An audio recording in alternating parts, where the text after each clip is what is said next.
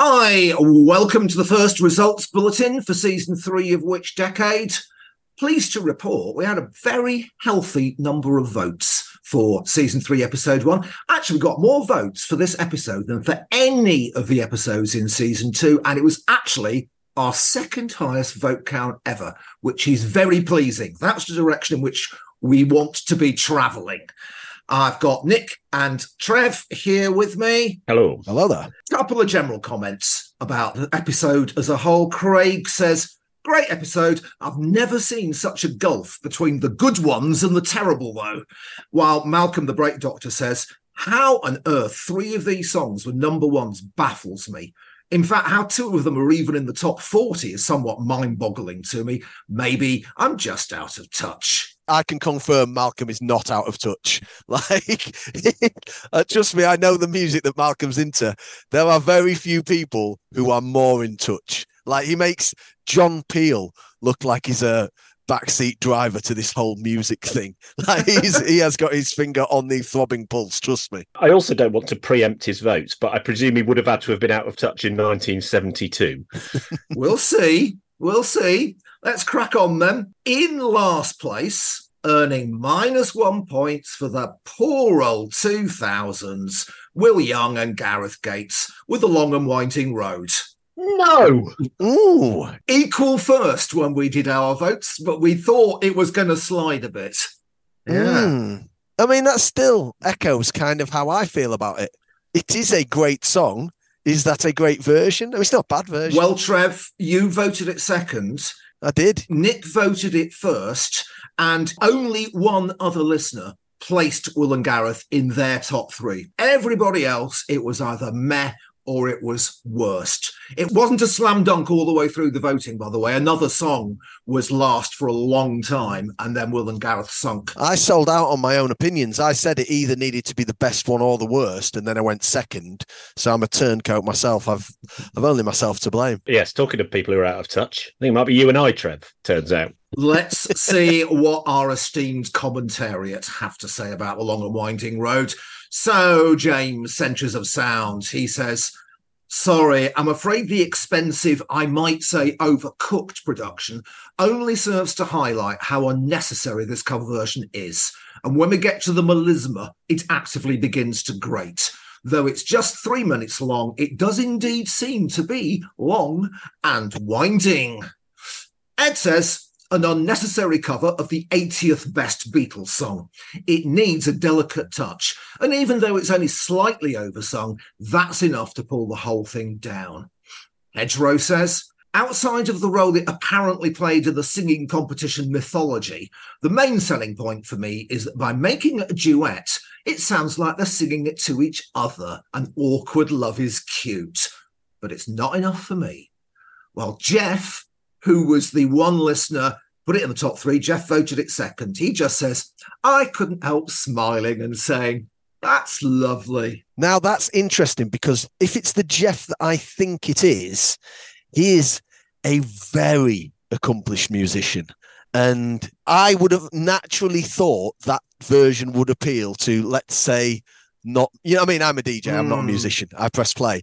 And if it's the Jeff I think it is, really is a switched on muso. And he agrees with me. So, yeah, maybe I'm not so out of touch, actually. Equally, I completely agree with all the people slagging it off as well. Message to Jeff. If Trev knows you and you are indeed an accomplished musician, please let us know. I think you're on Patreon, aren't you, Jeff? Patreon.com/Which Decade Tops, that is. So drop me a comment on Patreon. I will forward it. We'll clear up this mystery. I listened to the naked version, you know, that you were saying on the last episode about the naked version of The Long and Winding Road. With the greatest of respect to Paul McCartney, Phil Spector improved it. Right. In the Met Zone, absolute dead level heat in the Met Zone between our early loser who clawed it back a bit towards the end. That's Lieutenant Pigeon for the 1970s with Mouldy Old Dough. That's tied with Tasman Archer from the 1990s with Sleeping Satellite. So, comments for Lieutenant Pigeon. Ed says, This is pure British oddness, but it's so great. It can't escape its origins in the way something like Telstar can, but not everything has to. It really gives me comfort and joy every time I hear it. James says, it's the honky-tonk piano that does it for me here. It's so wistful and melancholy, but just grabs me so. Then that flute coda. I had this on a compilation LP called The World of Rock and Fun and listened to it a great deal as a slightly odd child in the late 80s. I'm not positive that it's the best song here, but it's the one that means the most to me. Incidentally, Jarvis Cocker chose this as one of his Desert Island discs, and it was the one that he would save from the waves. Hedgerow says, I was not prepared for this in a not so good way. The one vocal line sounds like it's delivered by Animal and the Muppets, which helped me appreciate it. Joris says, I know Mouldy Old Dough is a bit of a cult classic in certain circles, but from an outsider perspective, i.e. not being British and or a kid in the 70s, it's just a quaint, not very interesting novelty song. It is British oddness. You know, these weird things we have. We've got them in Knaresborough with the bed race, or there's the cheese rolling contest, or that one where people fall down a hill, or there's the game of football that they play in a river, or Atherstone has that big game of old football where it looks like they're actually going to kill each other and it's quite terrifying. But you know, that British odd event, has anybody ever soundtracked an odd event with odd British music?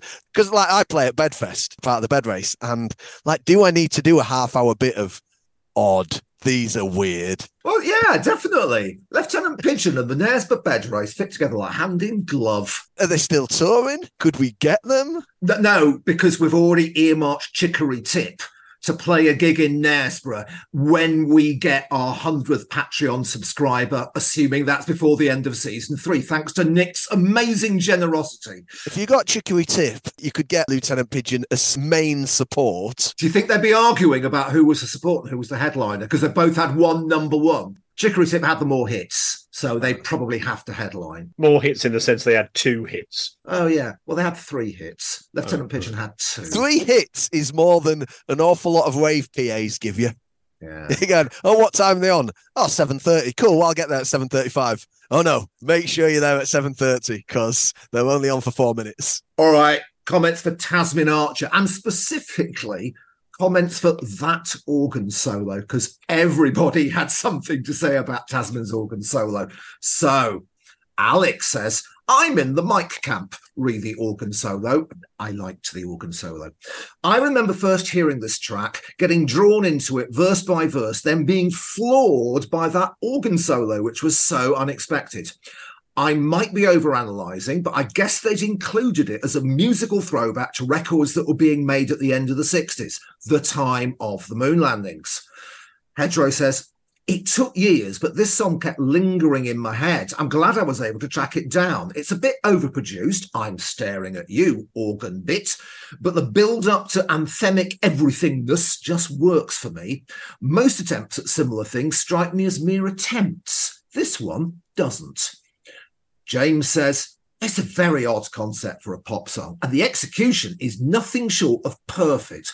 One of those records where you keep picking up little production touches. I even love the organ solo. Yes, it's a bit MOR, but there's room for some of that in the world of music.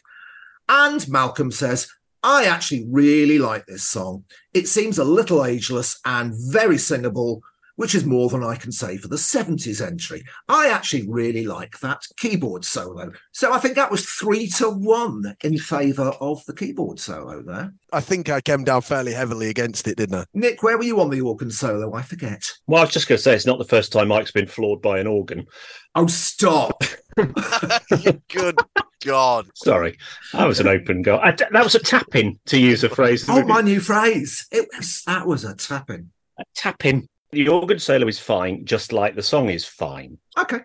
Into the top 3.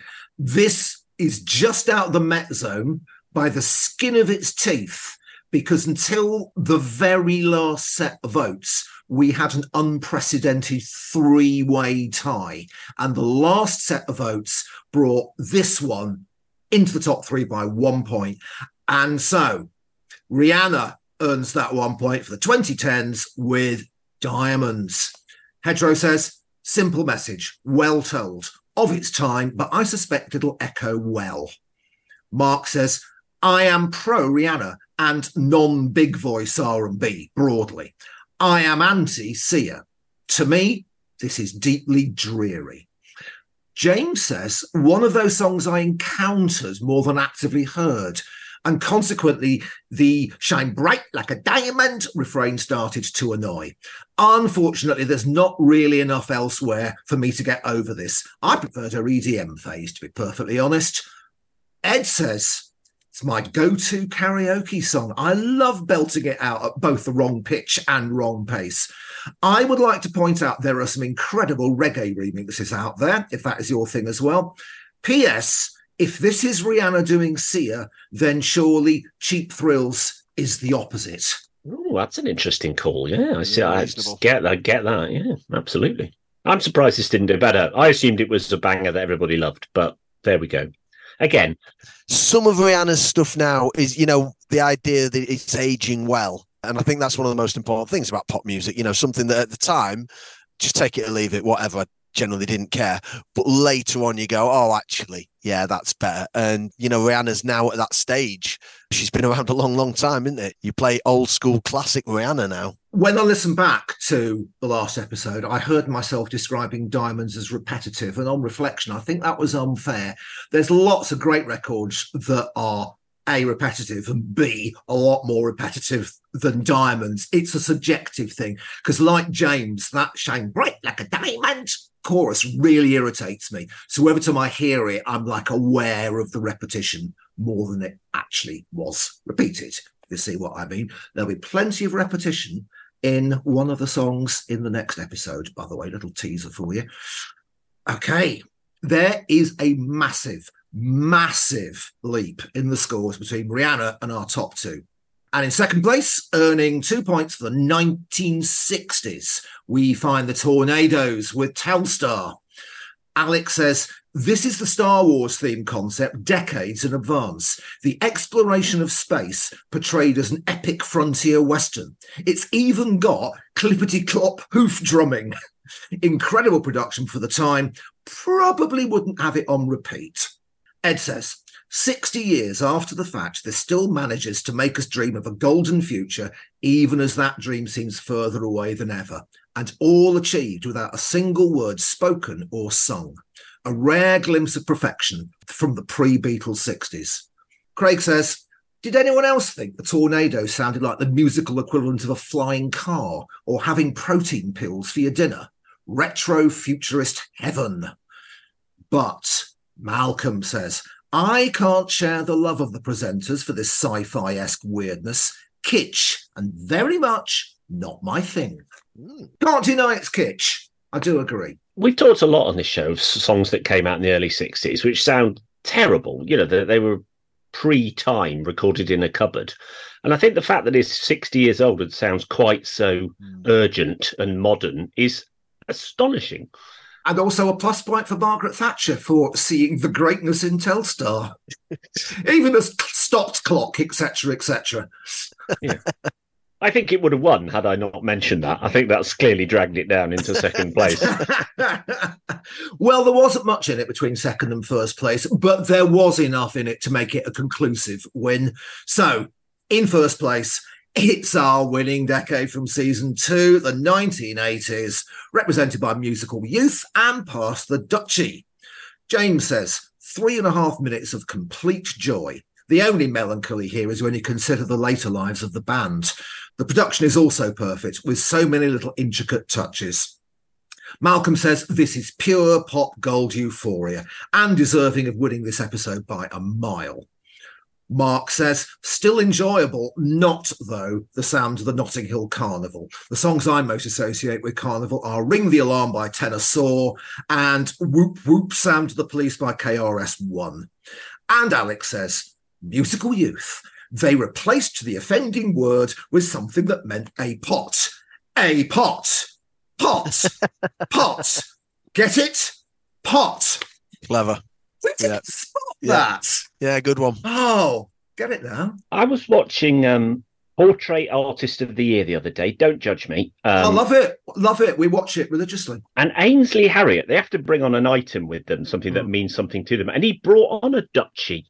Oh, an actual duchy? An actual duchy. He didn't pass it to anybody. They never made that joke. I was like, you're missing it. He brought a duchy onto TV and didn't mention the song Pass the Duchy.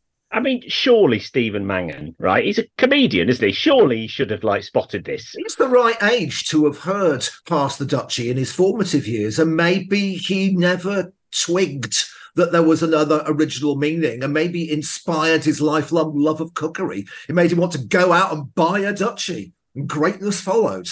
I don't know if we've got thousands of listeners to this podcast, but surely someone has a contact to Ainsley Harriott. We can get him. Come on, Ainsley. Give us the answers that we need. You were aware that that was part of a massive tune. I mean, Ainsley Harriott has got a Calypso spin-off musical band that's very carnival. That's it? Yeah, I'm trying to think of the song that I own and played by them. It's good. Wow. It was interesting to hear Mark's Carnival soundtrack. It all depends on the year you went. I've been to Carnival once, 1987. Went with my sister. We went both days. So my Carnival tunes, it was the height of Rare Groove. So it was Cross the Track by Maceo and the Max, I Believe in Miracles by the Jackson Sisters. And this is amazing in retrospect, but honestly, it was everywhere. Roadblock by Stock Aitken Waterman. Absolute Carnival tune. Stock Aitken Waterman weren't yet a dirty word in music, and of course the roads were blocked for all the sound systems. That was them being very clever, wasn't it? Yeah, they put it out as a white label scam. Is Ainsley Harriott's Calypso band called Reggae Steady Cook? And if not, then why not? I know this is something I've not imagined, and I'm looking in my Calypso folder of music. Oh, where the hell is it? I'll have to get back to you on this because I can't find it. This definitely exists. I'm beginning to get worried now. No, I'm sure this is a thing. Well, on that cliffhanger, I think we can bring this results bulletin to a close. No look at the master scoreboard because it's the first episode, but I can already report that the 80s once again are in first place and the 2000s are still struggling badly. I have a hunch the 2000s might catch a break in our next episode, which will be dropping into your devices of choice in a few days' time. And so until then, it's goodbye from me, goodbye from Nick, and goodbye from Trev. There's a website, calypsotwins.co.uk. It's Ainsley Harriott's Calypso band. Oh, thank God, I've not lost my mind. There's only 5 instruments. You're only allowed to use 5 instruments at a time. Look, you've got to check this out. Oh, my God. This image. He's singing into a maraca. There's your support act. That's who's supporting Lieutenant Pigeon and Chicory Tip.